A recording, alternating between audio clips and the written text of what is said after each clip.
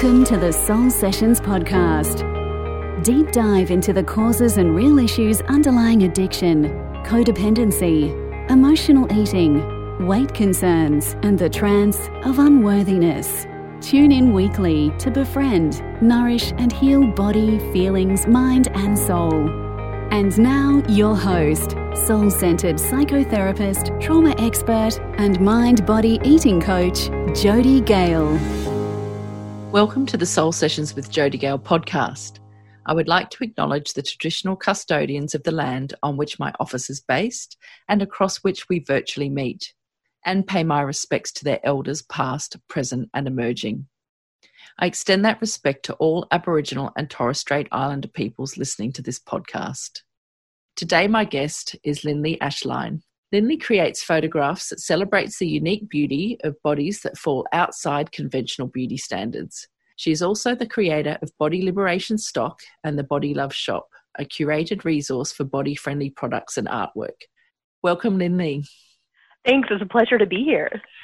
So, can you please tell our listeners a little bit about yourself and I guess your struggles with your body, if any, and how you came to be a photographer and fat art curator? Sure.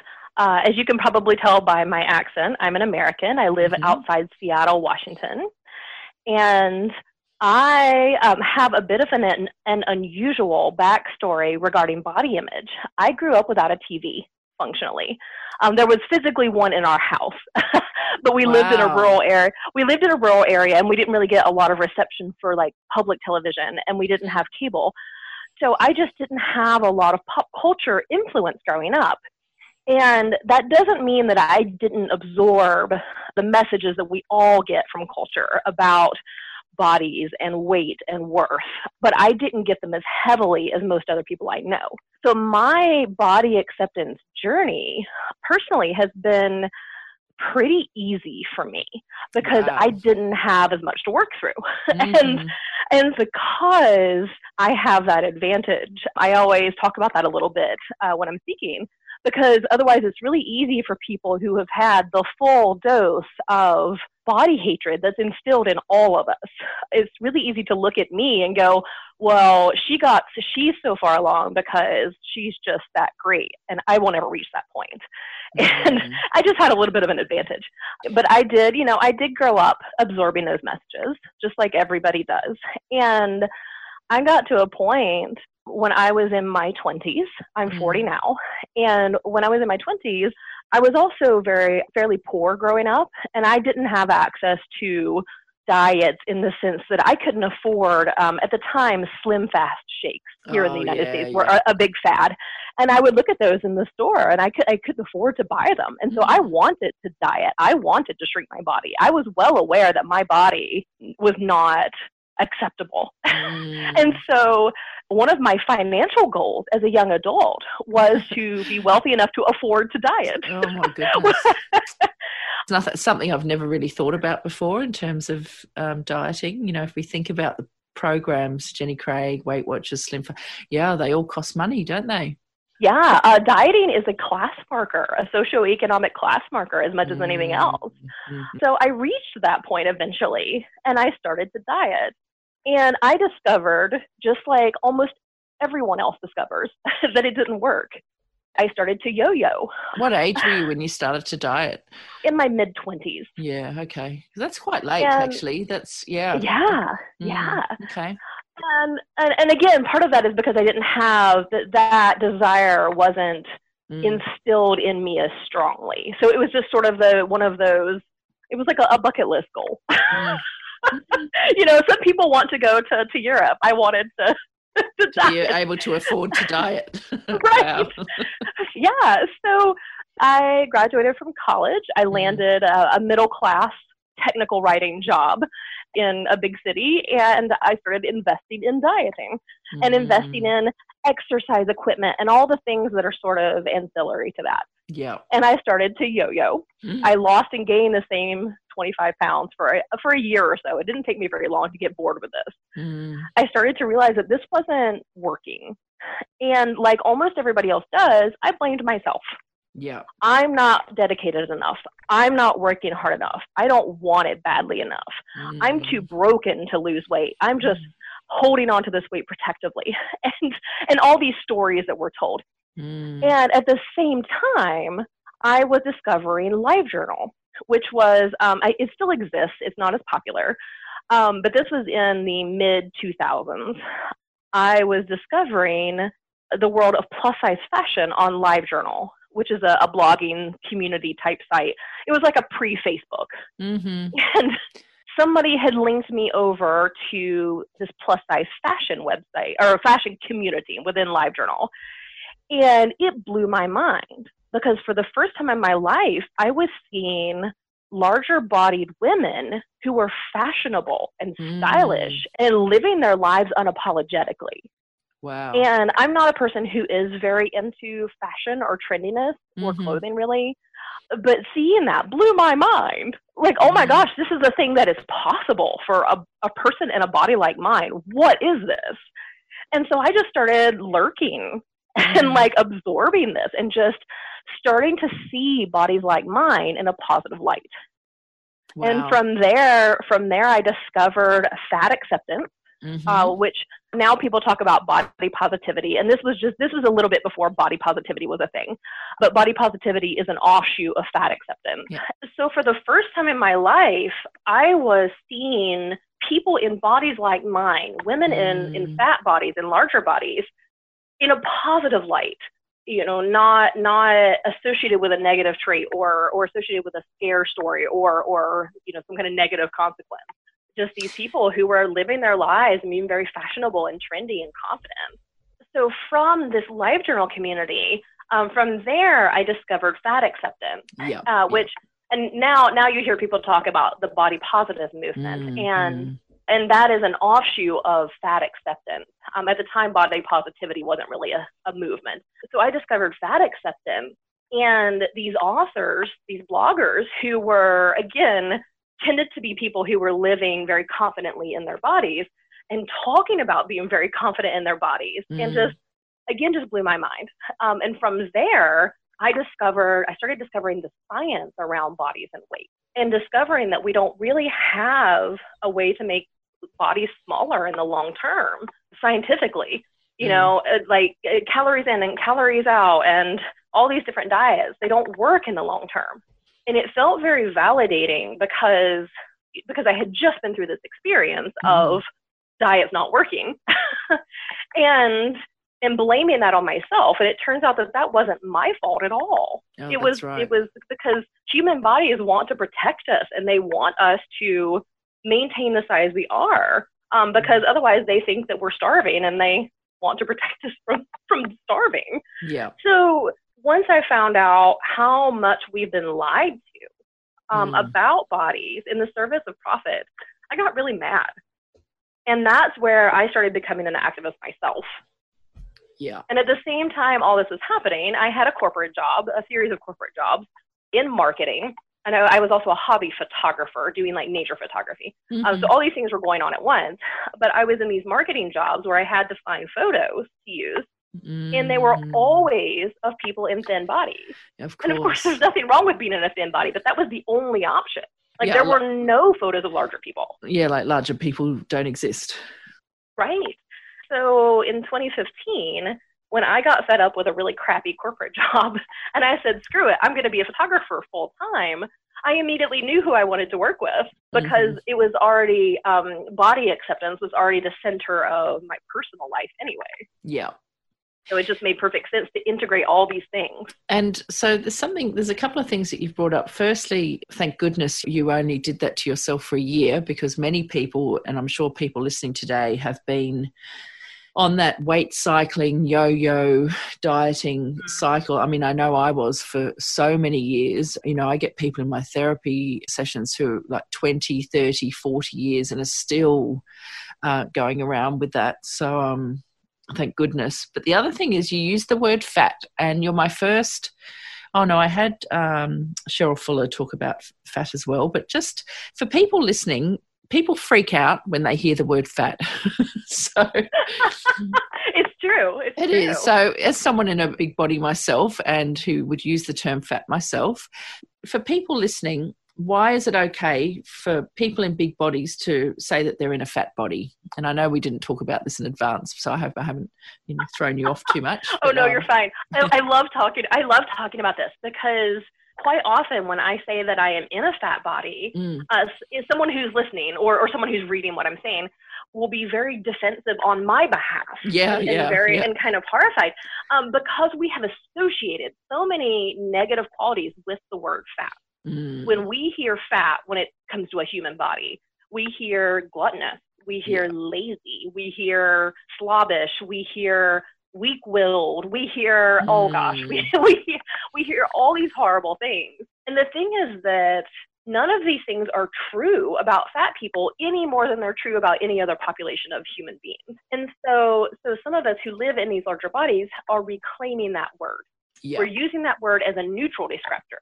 So when I talk about fat people or fat bodies or myself as fat, it's exactly the same as saying, oh, that person is tall. That person is short. Exactly. That person is a brunette. And that said, don't call people fat unless that they have indicated that they're okay with that or that they have used that word for themselves, because there are so many negative qualities associated with that. I'm not going to call Jody a fat person unless Jody has already indicated in my hearing that that's okay. Because if I just randomly call Jody fat, Jody doesn't have any way to know whether I'm saying that as a neutral descriptor or whether I'm saying she's all those other things. Yeah. So when I talk about fat folks, I mean that as a neutral descriptor of a population of people. Yeah, and when I say it about myself, it's just a description. Yeah, thank you for clarifying that. And that's good to know too for people, I think, in terms of calling other people fat. So you're obviously, I love your website and you've got so many beautiful photos on there. To have women in larger bodies, why is it important that all bodies, I know, of course, the answer to this, but for our listeners, why is it important that all bodies are represented in the media? Well, representation tells us what's normal and what's okay.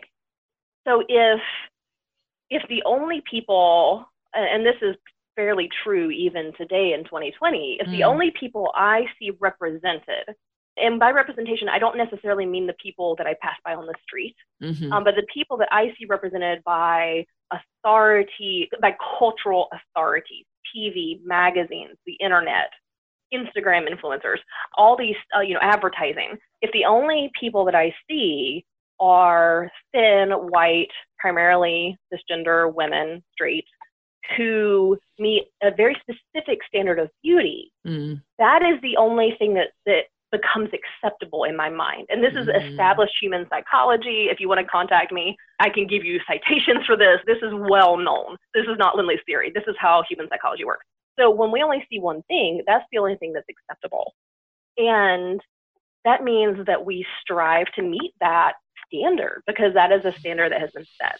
So when we represent more types of human bodies, those become acceptable too. And it's just vitally important because, again, I am speaking with a U.S.-centric viewpoint here. I cannot speak to racial dynamics or gender dynamics or size dynamics anywhere else. But at least here in the U.S., representing Black bodies is vitally important because those bodies are historically oppressed. Representing people with visible disabilities or invisible disabilities, representing people who are fat or who are, all the other things that make bodies different from that one standard, because that's how we teach people that their bodies are okay too. Yeah. And obviously, like not having a TV, I think that definitely makes a difference. I don't know if do you know the Fiji study around when they got TVs there, that eating disorders. Yeah. So I think that does make a difference. But you've also, you also struggled and you're aspiring to be able to buy some kind of diet product. But what would it have meant for you, and I guess for all of us, if we'd seen different shapes and sizes represented since we were little girls? I grew up in the 70s, so I'm 50 next year, so I've had 50 years of this stuff. What would it have meant for us? Well, not only would we have grown up being a lot more likely to think that our bodies are okay too, and that they don't need to be fixed, but it would mean that we could be putting, all these decades of all of our lives, we could have been putting those resources somewhere else. If you think about all the resources that dieting and trying to shrink your body occupies, time, money, mental capacity, physical capacity, energy, all of these things, where else could we have been putting that this whole time? When I stopped dieting, part of the reason I was angry is because I felt so cheated. Yeah. How much money, even just in that 1 year, how much money did I spend on diet products? How much mental capacity did I give up because I was hungry all the time? If you multiply that 1 year, how much of my emotions did I give up? Because when I'm hungry, I am not happy camper. Yeah. How much time did I spend cranky that I could have been more loving, more generous, more happy, not only with myself, but with everybody around me? Like what kind of career decisions did I make in that year that may have been influenced by being hungry? Well, I mean, like all these things. I think that is so important because there's a book that I read. What's it called? I think From Fasting Saints to Anorexic Girls. The authors of that talk about dieting and, going on to eating disorders being a corset, a very strict corset restricting women, and not just physically, but psychologically. And when you put it like that, and I think back, I think I was 12 or 13 when I went on my first diet, and it was a whammy. It was full on restriction. So from 13 until I went to a eating disorder group at 25, but really till I went into therapy at 27, that was 14 years of every minute of the day obsessing with weight. That is a long time to be not obsessing about other wonderful creative things. Yeah, what did you give up in your life? What did you sacrifice by not, by having what was essentially a second career? Yeah. Like if you're gonna have a second job and a third job, make them worth it. Yeah, exactly. And one of the things that we sacrifice when we are in part of diet culture is we sacrifice our children. We set our children up to spend their whole lives sacrificing to the idol of thinness. We set them up for eating disorders. We set them up for body hatred. We sacrifice our own children to this. How sad is that? How unnecessary is that? Absolutely. And one of the things that I say often is that, with the so-called obesity crisis, is that it's dieting and it's this focus on weight, I think, that actually causes that. And then, of course, the way they try to fix that is by putting us all on diets, trying to get us all to diet rather than focusing on people's health. And we're starting to see studies come out, too, that are showing that weight stigma is at least as damaging to health as fatness is, if not more, because people who are in these larger bodies aren't getting appropriate health care because we're just prescribed diets instead. And that's a whole different rant. But I want to touch back right quick on children with a quick personal story. So again, growing up, I didn't get a lot of these messages, but I did get, I absorbed plenty just from, the people around me.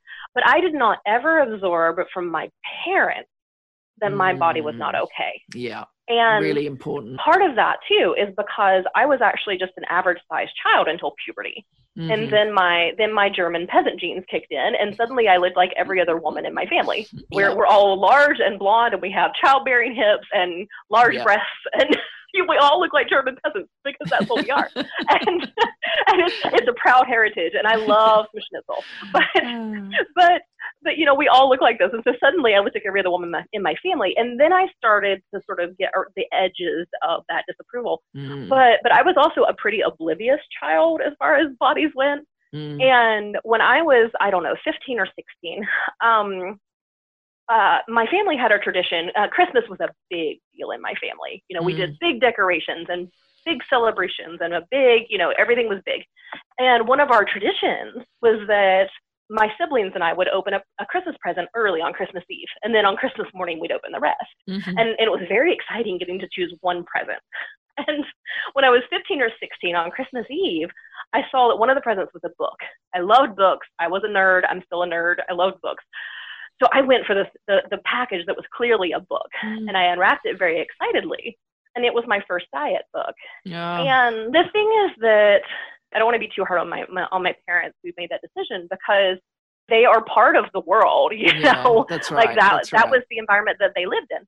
And they wanted to protect me from the bad treatment that fat people get. And so, you know, so it was well intentioned, but it was very shocking at the time, because it was the first time I had even considered the messages I had been getting around fat bodies applied to me. Because again, living in a larger body was very recent for me. And B, that my parents thought bad things about my body. It was very much a shock. Oh, my and heart sinks. I don't think I've ever talked about that publicly before. But like, it was this sudden realization that, oh no, that's me. There's something wrong with me. Yeah. I just said my heart sinks when I hear that story. So although there's a shift sort of happening around size inclusivity, and actually when you said it was the early 2000s, I was a little bit shocked, because I only sort of really discovered such a thing as fat acceptance when I moved home to Australia, and I did some training with Sarah McMahon from Body Matters. But so well done you on getting into it so early. But so there is a shift happening, especially with Instagram, but the majority of health and wellness experts, and this probably leads into where parents get this idea that you were talking about around sort of dieting, I guess, because, you know, doctors, health and wellness experts, they really support and promote weight loss to fix fat bodies. Many are adamant that fat bodies should not be in the media, let alone on the beach. You know, the Tess Halliday cover and the amount of fat shaming that she had, you know, is just sort of one example of that. And they believe that this representation glorifies obesity. So the subject of the photo is often shamed either by themselves through their internalized thin ideal or externally by others. So I guess, firstly, what would you say to other women regarding all bodies being camera worthy? You know, there's a couple of things going on with this, because, and I'm going to come back to that in just a second, but I think what I spend a lot of time telling people is that our bodies as they exist right in this moment, not 5 years from now when you're thinner, or 5 years from now when you know, can do 15 more sit-ups in a session or whatever, you know, right now we are worthy of full participation in public life. Yes. That includes everything that people in bodies that we consider more worthy than ours get to do. We're worthy of going kayaking, going horseback riding, wearing a bikini, sitting on the beach, swimming, going to the pool, doing shopping, being fashionable, being seen as glamorous or elegant or classic, or you know, having a high profile career, being a politician, being a photographer. I didn't pursue photography as a career for quite a while, because I thought that nobody would hire a fat person. You know, like, we are worthy of doing everything that somebody that in a body that is seen as more worthy gets to do. And that includes being on camera. Yeah. And when we appear on camera, whether that's photos or videos, whatever, on TikTok, you know, Instagram, Snapchat, whatever, when we represent our bodies or allow someone to represent our bodies, it not only, you know, helps us because we get to have full participation. We are worthy right now, but it also helps teach other people that they're worthy right now. Yeah, absolutely. And I know that when you're considering having photographs taken, like, you're not thinking about, oh, I want to give other people permission. You're thinking, oh God, I'm scared. You know? It's really cool if you can take that wider view, but it's totally okay not to, you know, to feel vulnerable about that and not be concerned about the larger representation of bodies in the world. Mm-hmm. But that is a side effect when we believe that we're worthy to be represented. That is, you know, encouraging other people is a side effect of that.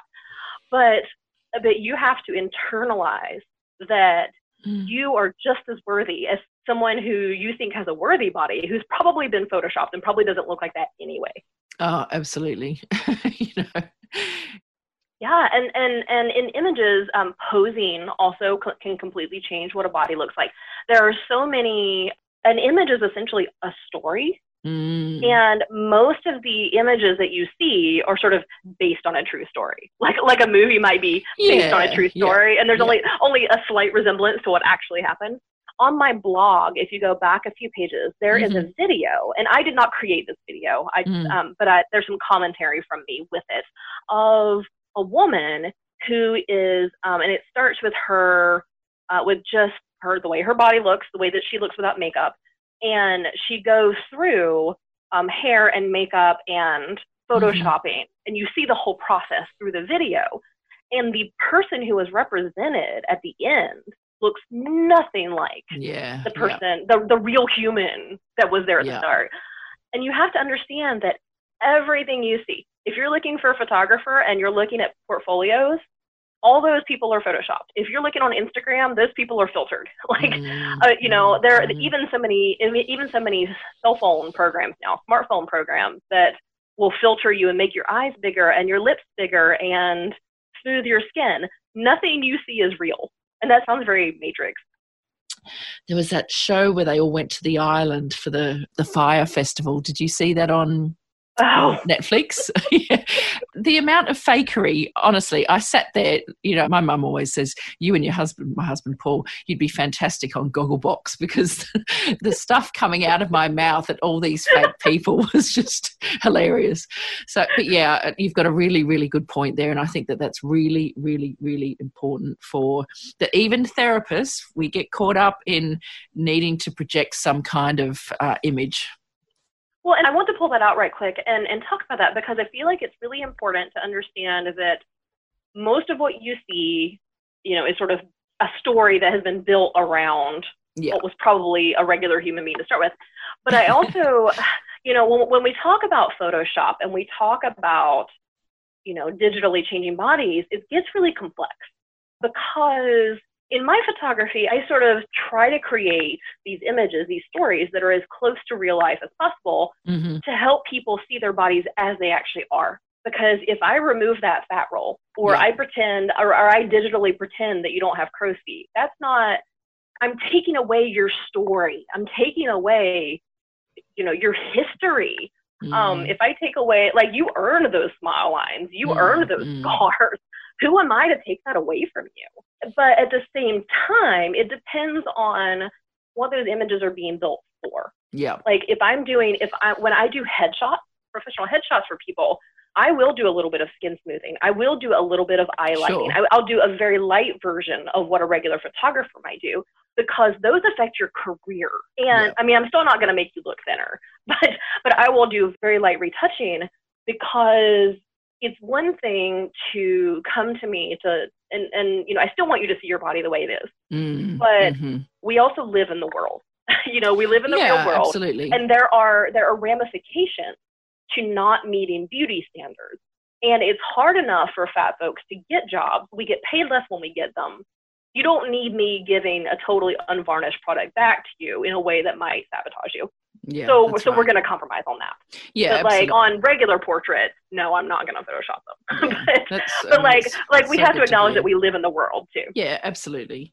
And so just going back to that, the questions about all bodies are camera worthy, and I guess let's just cut out the camera and just say worthy. And I guess the second part of that question for me was health professionals listening, and it's something I bring up in almost every episode with people I'm interviewing. Even therapists get caught up in this, around colluding with the diet industry and basically saying, you know, that if we go back to that fat bodies in the media are glorifying obesity and that we should be taking care of our health and whatever else. What advice would you give to health professionals who are listening? You know, I actually talk on my social media, particularly my Instagram, which is Body Liberation with Lindley. I do actually talk a lot to healthcare professionals. I do a lot of education for healthcare professionals around fat and fatness and weight, you know, weight stigma. But I think in a nutshell, first off, get your science right. Yeah. We don't actually have a way to make fat bodies thin in the long term. We don't have a way to change human body size in the long term. Eventually, those bodies will return to their previous weight, and the majority of them will gain more than they lost. It's something like 2/3.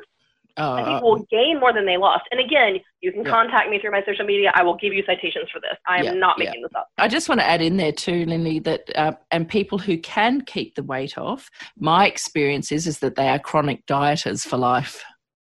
Yeah, and who wants to spend their life obsessing about that? Yeah. When we also, again, when I'm talking about getting your science right, we also do not have causational evidence that fatness causes health problems. We have some correlational evidence. But there's also correlational evidence that tall people are more prone to certain health conditions, and that people of certain ethnicities are more prone to certain health conditions, and that short people and redheads and brunettes, we have all kinds of correlational evidence for all sorts of things. But we're not looking at tall people and going, why are you so tall? When are you going to lose that height? Yeah, See, it's funny because it's so out there. Yeah. And we don't have a way to make tall people short in the long term without like cutting off their feet. And we also don't have a way to make fat people thin in the long term. Yeah. And yet we have here in the US, it's like a $70 billion a year industry based on telling people that they can do it if they're just worthy enough. If they try hard enough, they too can be thin and worthy. And none of it works. There's just no evidence that any of it works, again, in the long term. For more than about a year. So. Yeah, most evidence that we see is typically a follow-up straight after a diet, or it's the same with some certain types of therapies. A lot of the evidence is very short-term sort of evidence. It's not taken, years sort of down the line. So on your website, you've got some beautiful stock photos, and you don't want contributions of headless fatties or anyone without a head, with rare exceptions. Can you say more about this and why? Yeah, so stock photos, for anyone who's not familiar with that term, stock photos are the photos that companies buy to use in their marketing, on their websites, in their social media, on TV, when they either don't have the resources to or don't want to set up their own photo shoot. Yeah. If I'm a marketer for a company and I need a photo of someone, I don't know, drinking a glass of water, I'm not going to hire a photographer and pay for a whole photo shoot to get one photo. Sure. I'm going to go to a stock photo website and buy that photo. So that's what stock photos are for. And we see them everywhere. They're so pervasive because it's pretty much anyone who, if it's not a photo of the person running the company or the employees, or it's not like a big custom photo shoot from a big company, it's a stock photo. And there are also stock photos of objects and nature scenes and all sorts of things. But talking about people, that's where those photos come from. And those photos, they're gradually getting more diverse in the sense of what you can go and find on the big stock photo sites. You can now find more people, gradually more people of color and more diversity, but it's very slow. And you've probably seen the official diverse boardroom photo, corporate photo, where it's 5 people standing behind a conference table in front of a window. There are 3 white men, a black man, and an Asian woman. And they're all thin. And they all look like models because they are. Yeah. So exactly. So the stock photo work that I'm doing is a complete rebellion against this. It's the complete opposite. And you cannot see me, but I'm waving my arms around in person because I'm very passionate about this. So on the site, I do produce most of those photos myself. You can find these at bodyliberationstock.com. And these links will be in the show notes as well. They will. And I do produce most of those myself, but I do have some contributors. I've got a couple of photographers who contribute photos and then some illustrators. And they all get paid a living wage for their work because that's really important to me. They get a great big royalty percentage. You can find all that information on the site. But I'm very picky in what I'll accept as a contribution. Because again, if I'm rebelling against the normal, against the beauty standards based stock photos, I can't very well take beauty standards based stock photos from other people. And one of the most pernicious kinds of photos that you see is the one of the headless fatty. And these are, here in the States, you often see this as video clips, like on your local news when you tune in on the TV. It will be a fat person walking down the street, and the camera's usually focused on their belly, and they don't have a head. And they're also carrying some kind of, in inverted commas, because I don't really use this word, but junk food.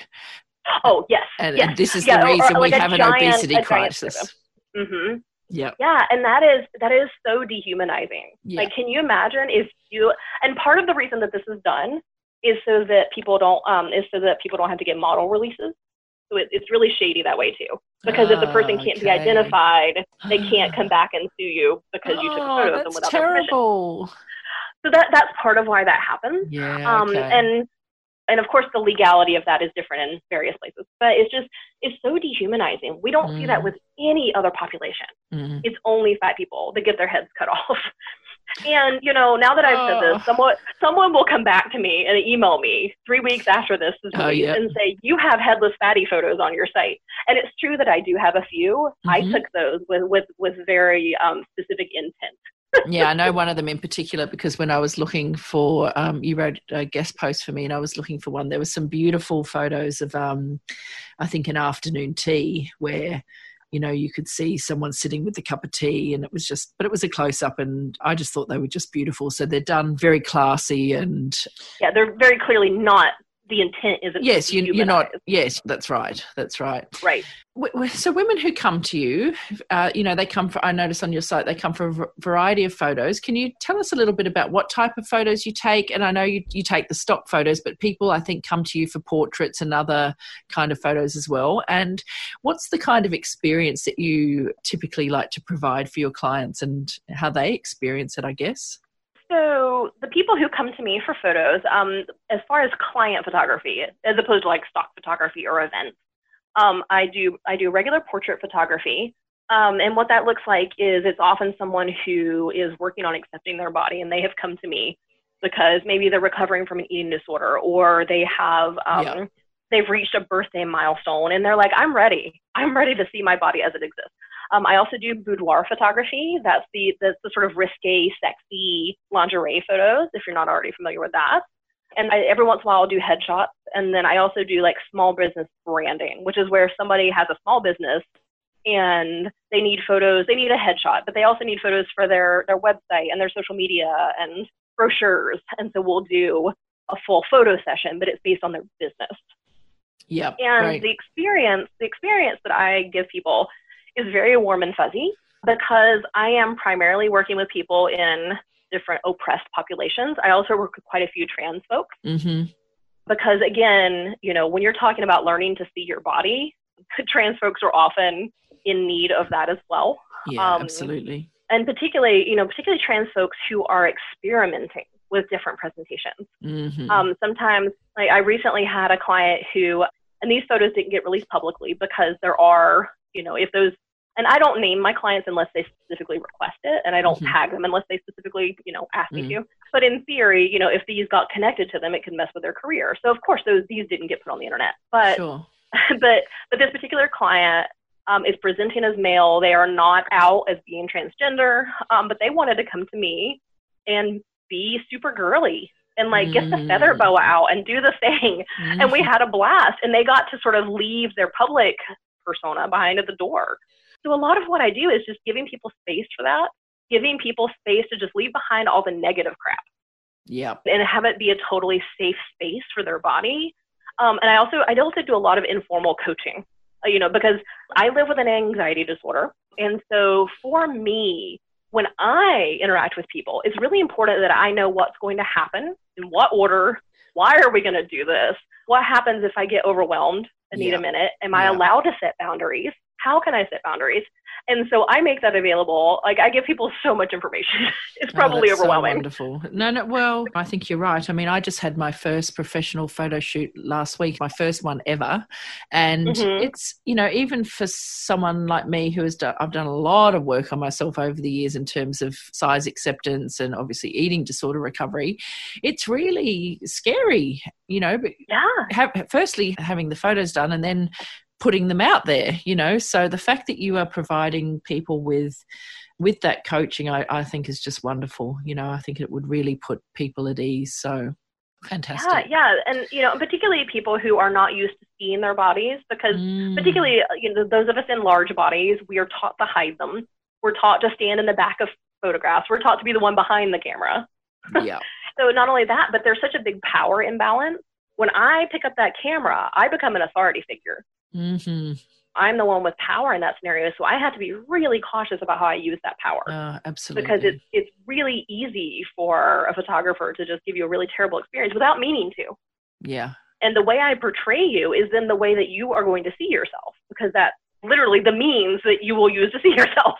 So it is absolutely vital for me to be respectful of your body and supportive of your body, no matter what kind of body you come in with. And I think that comes back to you receiving the diet book that year. Someone's coming I always talk about people becoming more and more their true selves. And if there's someone behind the camera, it's like, it's like going to the doctor. And I've said this in one of my other interviews, going for a pap smear and being told, oh, you could do with losing a little bit of weight, or going to get my braces and oh, Invisalign, you might lose some weight. Yeah, I know, don't even go there. But the photographer is in a position of power, and, so everything you're talking, I think this is going to be really, really useful for other photographers out there that might be listening to, and actually anyone in any profession, women and men, they don't need to be given a diet book everywhere they go. So, yeah. And so for women out there listening who don't live in your hometown, what should they look for when having their personal and professional photos taken? So you've just sort of started to touch on that, but is there anything else you would add to that? Oh gosh, so I have so much to say about this that I wrote a whole ebook about it. Oh, did free. You? It is on my website. Oh, yeah, great. I'll give you some material right now too. Yeah. but yeah, there's a whole free ebook about this, because I do have people who travel in to see me. Uh-huh. They'll fly in for a weekend, see some of Seattle's beautiful sights, get their photos taken, and and go home. But for a lot of people, that's not practical. And sometimes when there's an ocean in between, that's a little bit of a big deal too. Especially with coronavirus. Yes. And for the record, as of the taping of this podcast, I am not doing client photography, because where I live outside Seattle, it's not safe for me to do so, and it's not safe for my clients. That will change as soon as it's safe to do so. So by the time this is released, if we're in luck, that will change. But as of this taping, not so much. But yes, I get so many questions from people, how do I find a photographer I can trust? How do I find somebody near me? I can't fly to Seattle. How do I find somebody that's going to work for me? There are a lot of different things you can look for, but the most important thing is to go with your gut feeling. When you look at a photographer's website, how do their photos make you feel? Are you intimidated, or are you excited? Like, can you see yourself in those photos? And I don't mean by the bodies in the photos, but I mean sort of the look and feel of the photos. Do those feel comfortable to you? Do they feel intimidating, or do they feel exciting? Does the style work for you? Because the style that the photographer has on their website, the look and feel of those photos, is what your photos are going to look like too. And so if you were to come to me, I do a lot of nature work, a lot of natural light. I don't do like really hard edge glamour or fashion look. So you wouldn't come to me for that. You would want to find somebody that matched that. But when you look at a photographer's website too, and you look at their portfolio, what kind of bodies do you see? Yes. Do you see larger bodies? Do you see bodies of color? Do they have anybody there with maybe a visible disability? Are there people who look like you? That's probably why I remember when I was looking for mine, feeling so intimidated, because so many photographers, and I don't know whether they do take photos of big people or not, but there certainly wasn't any on their website. Yeah, I mean, I have a friend who is not local to me who worked with a photographer, and it was very, very vulnerable for her, because she did some fine art nude photos for this photographer she modeled. It was very vulnerable, a very important experience for her. And the photographer did not put those photos in his portfolio. And she was crushed, because that was her assumption and her understanding that was what was going to result from those photos. Yeah. Was representation in that portfolio. And so then when he didn't live up to that, that was very crushing for her. But look at, and one of the things that I haven't talked about here is age. Are there people who aren't 20? Yes. In that portfolio? Are there people who are not female presenting? Are the people in those photos, think about your own gender presentation. And I don't mean you have to be LGBT. I mean, if you're a woman, are you a really girly girl? Or would you rather have a more androgynous appearance? Are there people who present like you do?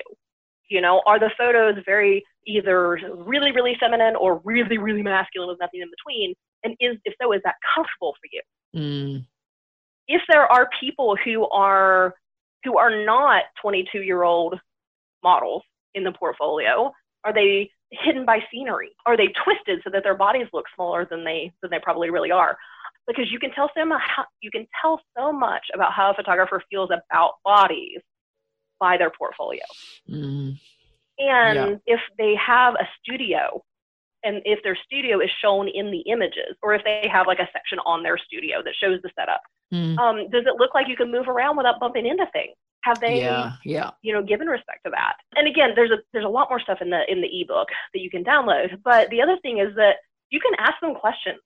So you have the power as the client. You get to ask questions. Yeah, absolutely. And is that all included in your ebook? What to ask? Oh yeah, there's a ton in here. Okay. Yeah, there's questions you can ask, all that kind of thing. So what we might do is we're starting to run out of time, so we might wrap it up. And because what I'm hoping people do is head to your website and download your ebook, because I think that would be a really wonderful resource for them to be able to take away from today. So I guess just one final message for someone who is struggling with her body size. What would you say to them? Find people who look like you. Follow those people. Like I'm talking about like on social media, but also in real life, that's okay too. Like seek out people who look like you. Like look at people in the grocery store. I mean, don't follow them around creepily, but like look at, don't find someone at the grocery store who looks like you and follow them home. But find people who look like you and start to learn to appreciate bodies like that. And sometimes that means, we were talking about sacrifices earlier. Sometimes that means sacrificing a particular magazine so that you have more time to devote to taking in bodies that look like yours. But social media is a body variety wonderland. Go find some folks who look like you. Yeah, this is really important because for some people out there listening, they may not even know that these accounts exist. And you recently wrote an article for me, which I will put in the show notes as well, where you give at least 5 examples of people to follow so people can do that. And I know that you've also written blogs with many, many, many resources for this kind of stuff, because I wasn't aware some time ago. And then I was like, oh, okay, here's this person in a fat body doing fashion kind of shoots. And oh my God, doesn't she look beautiful? And oh, wow, look at that top. I want one of those. So I think it's really, really good. And it goes back to one of our original sort of questions around diversity in the media, and really good point for people to be able to follow those kind of people to really start to just feel seen, I think.